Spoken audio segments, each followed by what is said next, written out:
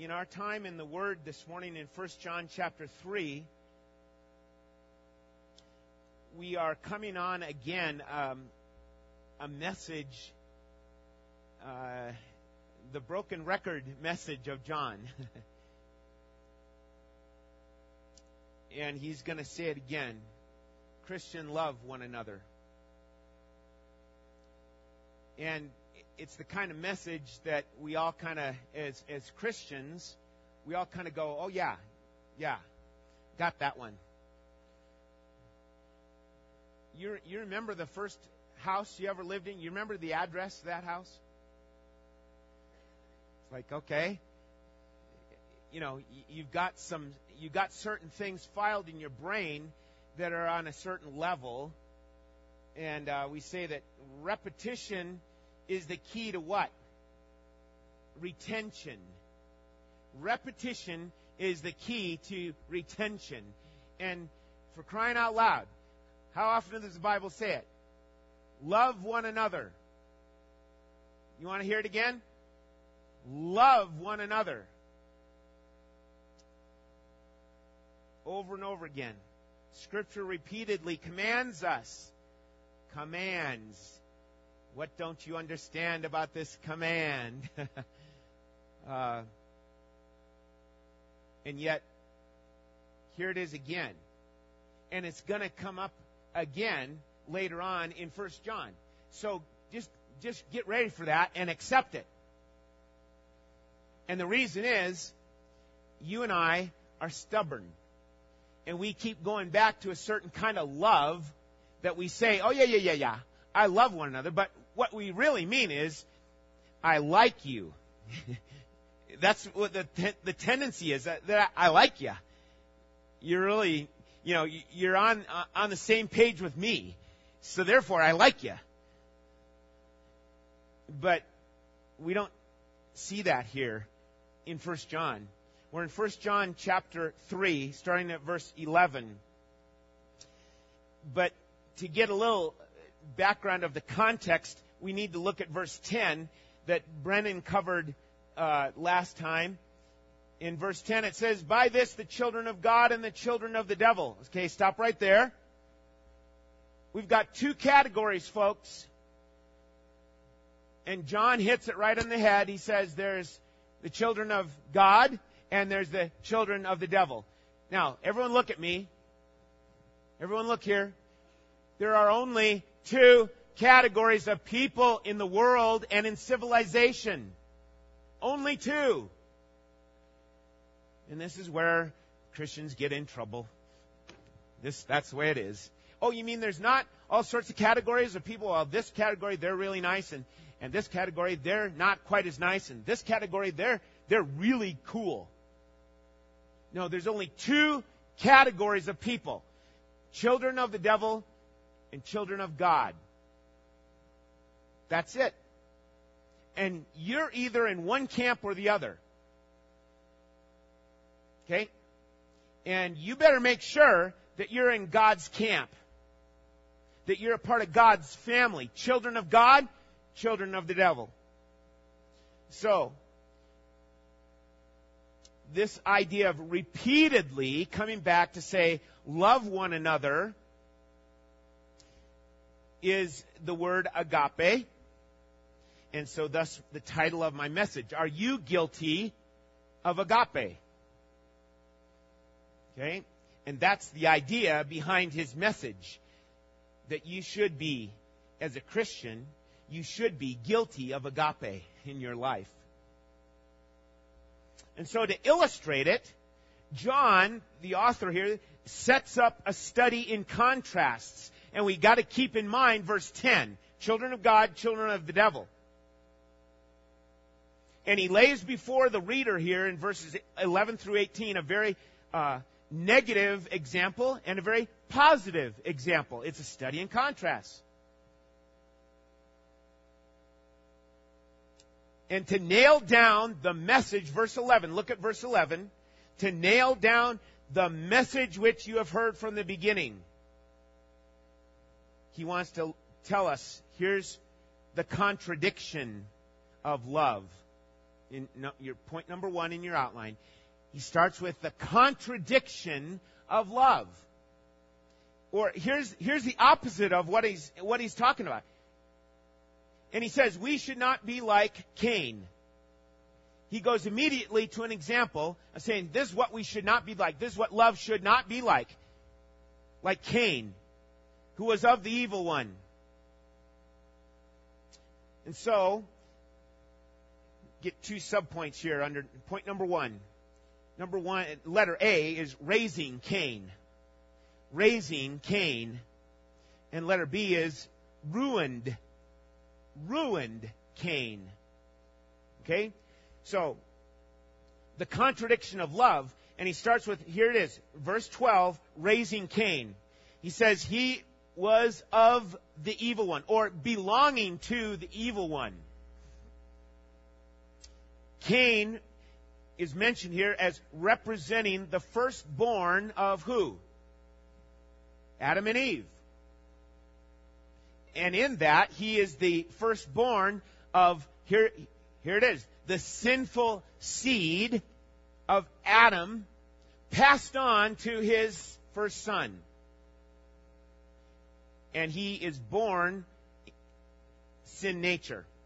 Adam was created in God, in God's likeness, without a sin nature. But yet he did sin. He had the capability of sin. But Cain was born with the seed of sin nature. Just like I was born with a sin nature. Just like you were born. You look around the room here, and you try and look at who's the sweetest person around. Now stop looking at me. But you look at the sweetest person in the room. Who would you determine is the sweetest person in the room? And you think, my goodness, they were born with a sin nature. Their mom and dad didn't need to teach them to lie, cheat, or rebel against God. They're born that way.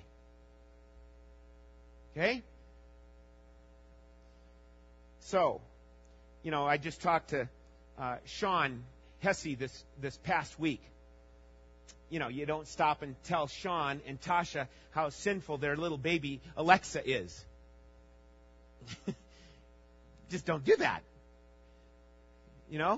But that's the case. That's what's in them. And that's what's in you and me. Okay?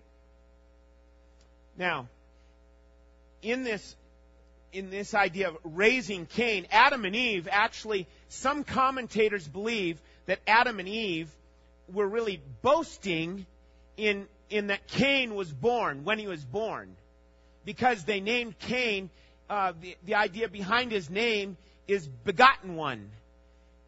And what had they just experienced? If you studied Genesis chapter 3, you realize that God is saying, and the seed, your seed will crush the serpent's head. Well, just like any one of us, it's like Adam and Eve are saying, oh, we got a baby boy. And, oh, he's the one. He's going to do it. Why not? You get to thinking that way. And so some commentators think, oh, here's the boasting side of Adam and Eve's, of thinking that their son is going to be the one. And then other commentators would say, no, they're not so much boasting in that idea of here's the chosen one in Cain. They're just hoping that he might be the one. So that's the difference in some of the commentators as you study this issue of Cain and the excitement when he was born. But also we need to understand that when John uses Cain as an example, he's representing the line of the wicked one. He says, Cain, who is of what? The poneros. That's where we get the word pornography. It's the base word for evil. He is of the evil one. He belongs to the evil one. And in Jude, you can mark it down, Jude 11, it's spoken of the heretics, the false teachers that have gone in the way of Cain. Okay? And so really, it's like as if this is a profile, using Cain here as an example of what love is not, is a profile of the unregenerate old man who's still under the curse of God. He's the unbeliever. He's the line of the wicked. You can follow the line of the righteous and the line of the wicked. There it is. Only two categories all throughout the Bible. And your life is on the line right now. Meaning, what line are you in? Okay? Think about that. As we move on to letter B, the ruined Cain. And why did Cain murder his brother Abel? What led to the murder? And it's pretty simple as we piece it together from Genesis chapter 4 here to 1 John chapter 3. Cain's offering, well, first of all, his deeds were evil. The Bible just says it right there in chapter 3 here, verse 12. What reason did he slay him? Because his deeds were evil and his brothers were righteous. Well, let's take a moment to look at that. What that means is that they both did what? They both went to sacrifice. They both went to sacrifice. So Cain had an understanding of God, of sacrificing to God. Or we could say in a more general way of going to worship. He had an understanding of that. But here's the difference. Abel went out of his way to worship God. Cain did not. It's like Cain was just discharging his normal duty. You know, tiller of the ground. And he's got to do this anyway. And here, along with that, here is an example or a representation of a works righteousness-based sacrifice. Let me say that again. A works righteousness-based sacrifice. It shows that Cain was showing here's his own self-interest. Here's his own way. Here's his own agenda of doing things before God. Of appearing what? Religious. He appeared religious before, he was trying to show that he was being religious before God.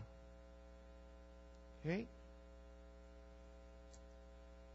But he's ruined because what happened at the time of here's the sacrifice, there's Abel's, here's Cain's, and what happened? God rejects Cain's sacrifice and accepts Abel's. Abel's was what? His sacrifice was a blood sacrifice. File that away. Make sure you have that. A blood sacrifice. Because there's going to be another blood sacrifice some, 800 years later, whatever, following. That's not right, not 800. It's farther down the road. But Christ becomes the blood sacrifice. And it's to Jesus Christ, the Lamb of God who takes away the sin of the world. The Lamb being slain and His blood covering our sins. Okay? So Cain's sacrifice was an initial representation of works righteousness type of offering. And it was a failure. It was a failure because he had attempted to do his own kind of sacrifice. His being ruined also shows that his self-interest, follow this now, his self-interest was greater than any notion to repent or to reconcile himself back to God. Okay? His self-interest. He had that moment where Cain had this moment where he could have repented. He could have offered up repentance to God and acknowledged what he did was sin. He had that opportunity before he turned and went after his brother in anger and murdered him. Okay? We see that Cain's religious and worship experience was driven by what? What was it driven by? His own self-interest, to show himself as being okay with God. See, that's the core behind, that's the heart behind much of the religion in the world. Because it's based on what? It's based on your performance. It's based on what you can accomplish before God. And see, this is one of the reasons why John uses Cain as an example. Okay? So, it led to murder. Now, the word there that, and why did he murder his brother? That word is not just, sometimes we get it in our minds that, there's murder. It's the word for slaughter. He slaughtered his brother. He slew him. You think, my goodness, come on. What's going on here? This is really extreme. And all we're talking about is love? Come on. And so I come to this letter C. Why Cain? Why such an extreme example? Come on. I'm not a murderer like Cain. You're not a murderer like Cain. So what's the reason behind John's using it as an example here, as an illustration? The reason is due to what went on in Cain's heart. He was religious. He went and brought his sacrifice to God. He was brought up knowing about worship and sacrifice to God, but he allowed his self-interest to rule. The combination of his own offering being rejected and Abel's being accepted resulted in what? His anger. His anger taking over. Now, can you relate to anger? Nah. Okay, let's move on then. You and I can relate to anger. And see, here's the connection. And Jesus said it in Matthew chapter 5. I say to you that everyone who is angry with his brother will be, what? Liable to judgment. And he had just got done saying, here's about murder. So Jesus is connecting murder to anger. So, Cain allowed his self-interest to rule, and when he saw the difference, he was angry. He didn't get his way. And so, again, rather than repenting and reconciling himself to God and pleasing God, he went with his natural bent of self-interest. And his anger led to the slaying, led to murder. So seeds of anger and hate and jealousy in my heart or in your heart need to be taken care of. Not to suggest that you're going to go out, and anger's going to take over and you're going to kill someone this week. I'm not, that's not the point. But the point is, the equation is there. And that's why Jesus spoke about it. That we wouldn't allow the anger to fester or allow the hate to grow in our hearts.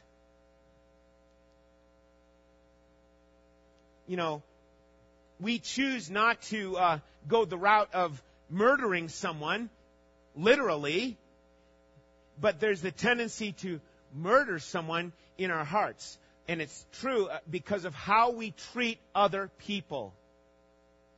It's how we treat them. Or maybe it's how we don't treat them. We just totally ignore them, like they don't exist. And he's building so that we'll see this contrast. Here it is. And in the kind of on the meter of my life, is anything leaning towards this thing of anger in my life? Is anything popping up that just, what do I get angry? And why do I get angry? I haven't admitted this to many people, but in our home, on our dryer, there's a dent. Maybe you didn't. Did you know this? There's a dent on our dryer. It's there from many years ago when our kids were home. And it was one of those moments where I had to get out of the house. So right before going into the garage, boom. Okay, get rid of the anger. All right? You don't do that to your kids. Yeah, you don't do that to your kids, and many people do. God have mercy on us. Now, there's a place for proper discipline for your children. And yes, there needs to be discipline for our children. They're not the boss. They don't know which way to go. They don't see farther down the road than you do.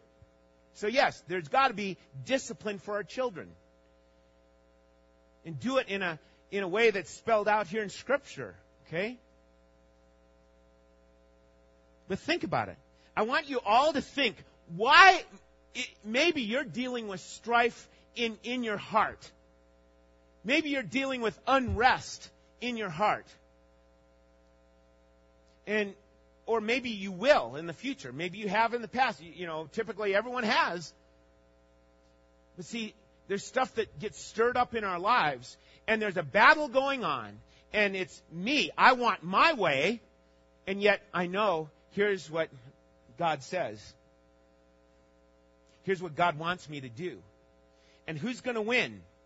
And when anger wins, you can typically count on it that it's typically not righteous anger, it's your own anger. And it's you getting your way. It's me getting my way. I know there's all sorts of stupid stuff in my life that I've gotten angry over. Why? Because I didn't get my way.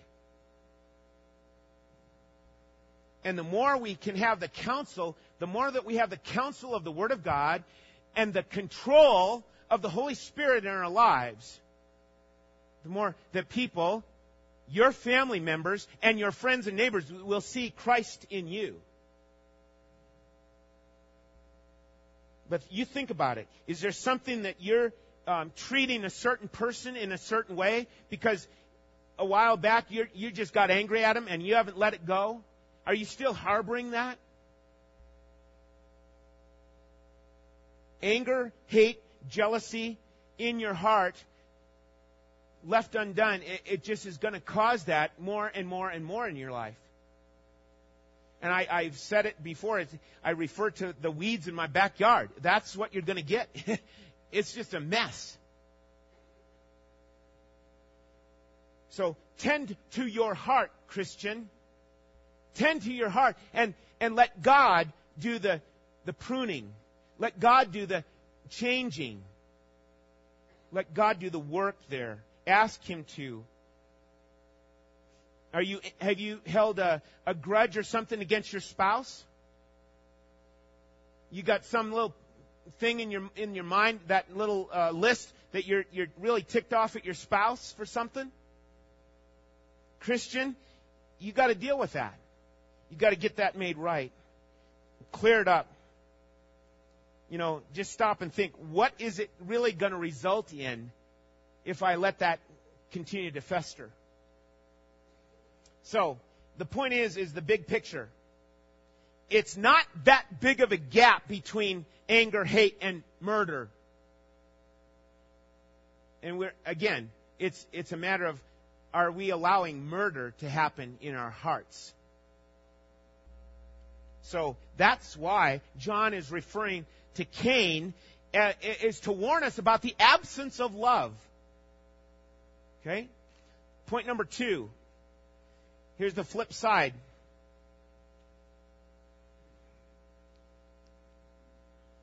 It starts at verse 16. We know love by this, that He laid down His life for us, and we ought to lay down our lives for the brethren. There's the springboard into point number 2, and that is the compulsion to love. The compulsion to love. And letter A, it's based on a principle. You could say it's based on a fact. Here it is. We know love by what?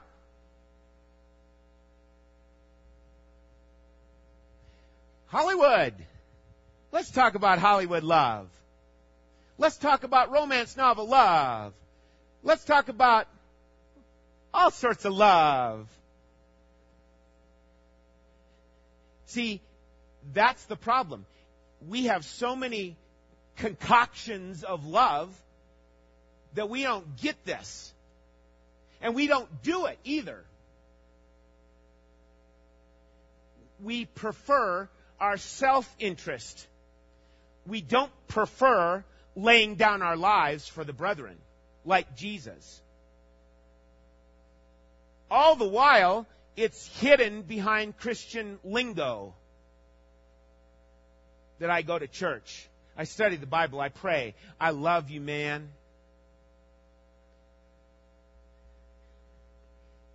And as we're going to see, John is going to, like Brennan mentioned last week, there's some tough things he says here that we need to face up to. But listen, everyone works off of a principle in life. Everyone does. Everyone works off a principle. And if your principle is like Cain's, he was religious, he went to sacrifice, he went to worship, and his sacrifice highlighted himself, and look at what kind of guy I am. Look at what I've accomplished. God, you see what I've done, and you should just accept me because of, here's all the works that I've done. And I'd be a great addition to heaven. What kind of hogwash is that? That's the sin of the way of Cain. And it's not just for the pagans out on the streets. It's for us to evaluate ourselves. Do I slip over into that? God help me not to. But every life is based on a principle.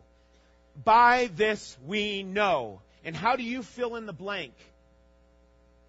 By this we know that here is love. And it's like a definition. He laid down his life for us. Laying down a life.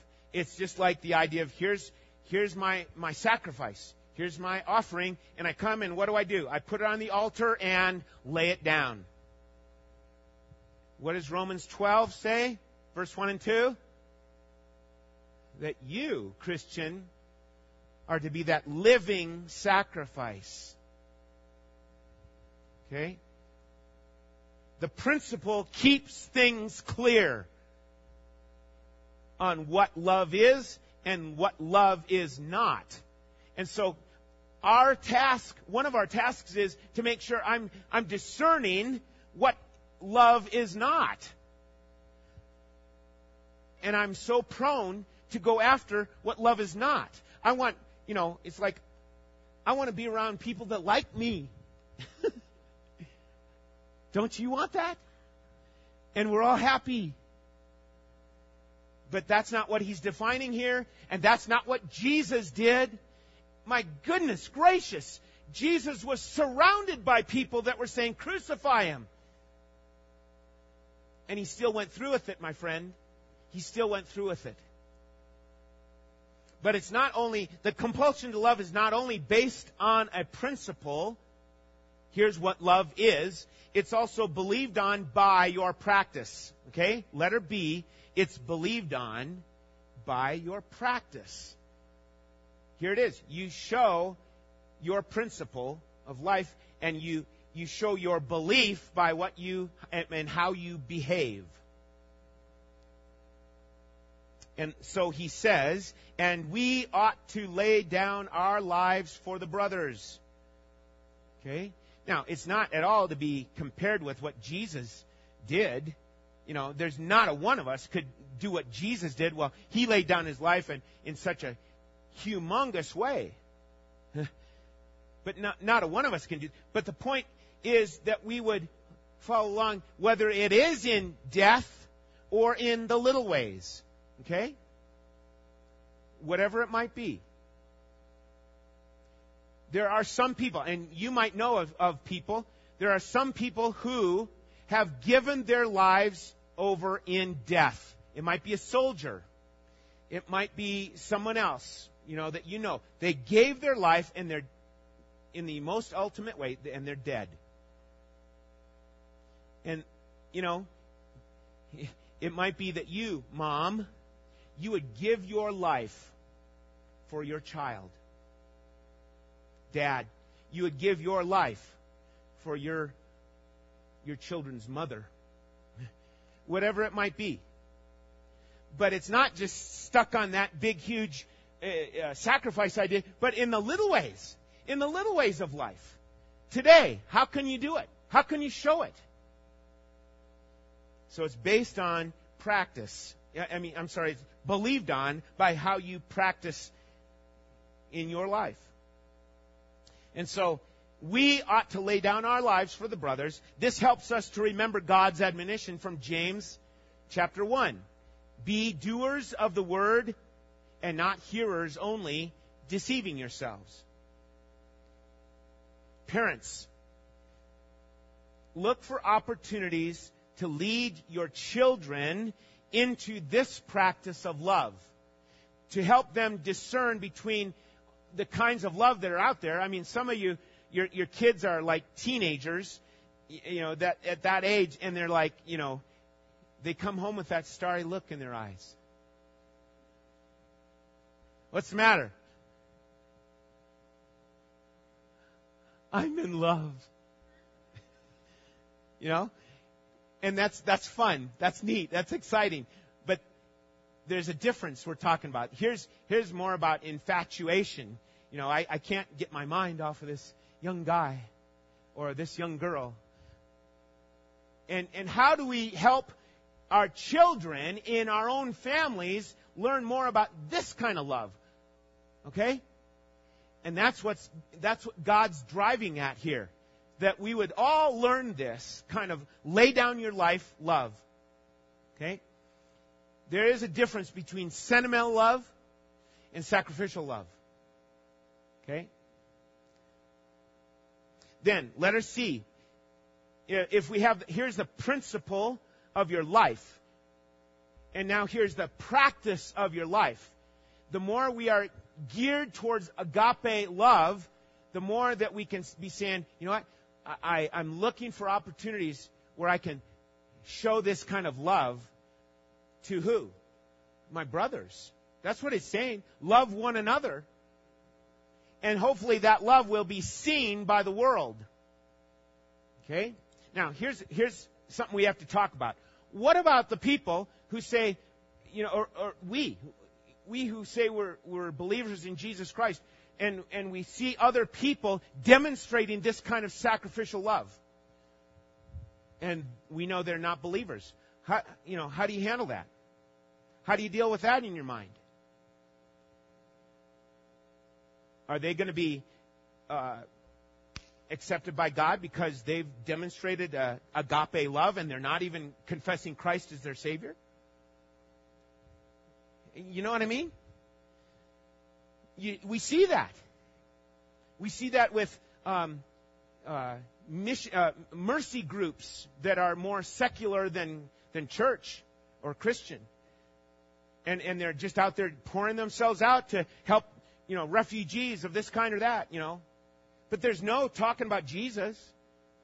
And really, I believe that this is the same. This falls under this category of, here's common grace. Common grace covers, here it's from God. God sends the rain on the just and the unjust. The sun shines on everybody. It's common grace.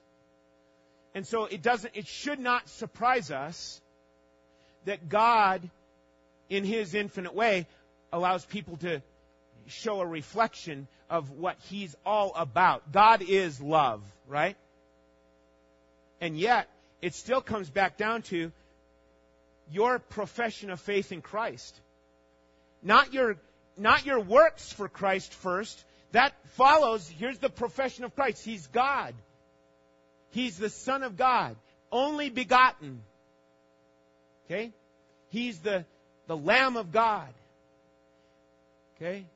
All the things that we understand in this theology of who is Jesus Christ. So, here's your principle, and now here's how you practice. Is it based on this kind of love? And it comes to letter C, and that is the burden of proof. That's why we say, are you guilty of agape? It's like it comes to this. Is the burden of proof given over towards that, you have demonstrated agape love and laying down your life for others? And that might be in little ways of helping someone with their groceries. That might be, helping an elderly couple with their house stuff or their yard. And a lot of it is what he's saying here in this context is it's within the house of God. It's brothers and sisters loving one another, laying down their lives for one another. And that becomes a challenge to us. Because if I'm sitting in the pews, I look across and I might see someone that I'm thinking, whoa, I'm not sure I want to, go that far. Where do it's like we've got to be able to lay down the stuff that's been built up in our lives of preferential kind of treatment. He's saying, let us lay down our lives for the brothers. So with a recognition and awareness of how prone we are to close our own hearts against a brother, you see that where that's at? Verse 17. Look at it. Verse 17. He says, whoever has the world's goods, that means you and I, because we're all, we all have the possessions. All of us, we're all rich compared to the rest of the world. We're all rich. Whoever has the world's goods and beholds his brother in need and, look at that phrase, closes his heart against him. And that's the idea of that door. If we're, opening this door on the side and we could slam it. That's the idea, that it's being slammed. The door is being slammed on this opportunity. Well, that doesn't prove agape love in my life if that's the image that I'm creating in dealing with another person, another brother in Christ. So we need to turn to Christ, asking Him to empower us to love, meaning what? Love means lay down your life for others. To recognize a need. To recognize the need, to see it, and then what? Say, be warm, be filled. Hope you're okay. See, that's why the body of Christ isn't where it should be. The body of Christ isn't responding to the need. We see the need and say, well, hope something works out. Somehow, God help me to not just see the need, but help meet it. And so, think of it. If just me and the front row does that, wouldn't it be great, front row, if the next row did it, and the next row did it, and then everyone started doing it? Right? And that's the idea of the Christian family, of God's children. Here's God's children. They're guilty of agape. Okay? They're guilty of agape. John 13. And again, John 13 is such a foundation for this theme and this topic. If you don't know John 13, you got to get to know it. That's where Jesus strips himself and serves. He gets down and he washes the feet of the disciples. And along with John 13, you need to get to know you need to get to know 1 Corinthians 13. If you don't know 1 Corinthians 13, get to know it. Own it. Get it tattooed up there. Here's what love is. And then here's a family project for you. Whether you're retired or whether you got little, toddlers running all over the place at home. Here's the project. Study John 13 and see what he says. In John 13:34, he says, "A new commandment I give to you, that you love one another, even as I have loved you, that you also love one another. He said it 2 times in one verse. Love one another. And then the very next verse, he says, by this, all men now, not just one another's brothers, but now all men will know that you are my disciples. If you agape one another. Okay? But then the family project comes to this. You look at 1 Corinthians 13, 4 through 7, and you say, here's what love is. Now, kids, or husband and wife, let's talk about what love isn't. What's the opposite of this? Okay? If love is patient, according to 1 Corinthians 13, verse 4, what's its opposite? You can't say impatient. That doesn't count. Can't use the same word. Have to come up with another word. Think about it. And have your kids help in it. So that you're thinking this over and that you're responding in action. Love is not hasty. Right? How many of us are hasty and stuff? Oh my goodness, terrible. Hasty all the time. But love is patient. How many times have we rushed into relationships in the past? Because we think, oh, I found love. Love is patient. Okay? All sorts of things that you can come up with when you read down 1 Corinthians 13, 4 through 7, and then come up with its opposite. Love is patient. Love is kind. Love is not jealous. It's not boastful. All those things. And get it going in your family. And then grab one of those words and make a big poster for the refrigerator and put it up there. Saying, this week, here's what we want to remember. Okay? About love. So, is the proof there, wrapping up with these questions, is the proof there that you, Christian, are guilty of agape? Well, maybe the reason we don't experience more growth in this area of agape love is because we're too taken over with just liking one another. Well, I don't like them. I know I'm supposed to love them, but I like these guys more. Get rid of that thinking. Neglecting agape love of the brothers is just shutting the door on the opportunities that Christ has given you so that He might work His touch through you onto other people. Okay?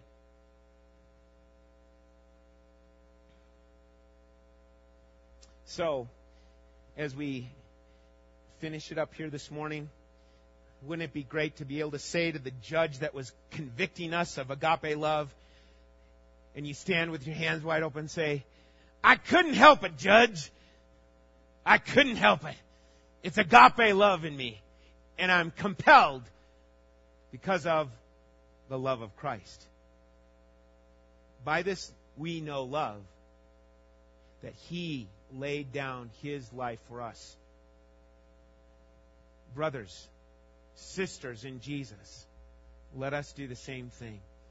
If you're here this morning and you don't know Jesus, we want to point you to the author of love. We want to point you to Him. And so we would call to you to receive Christ, who alone is, He came, God in the flesh, who showed up to rescue sinful mankind. Sinful from their evil ways, whether that be religiously speaking like Cain, or just rebellious, totally rebellious ways. He would rescue you. Trust in Him today. Let's pray together.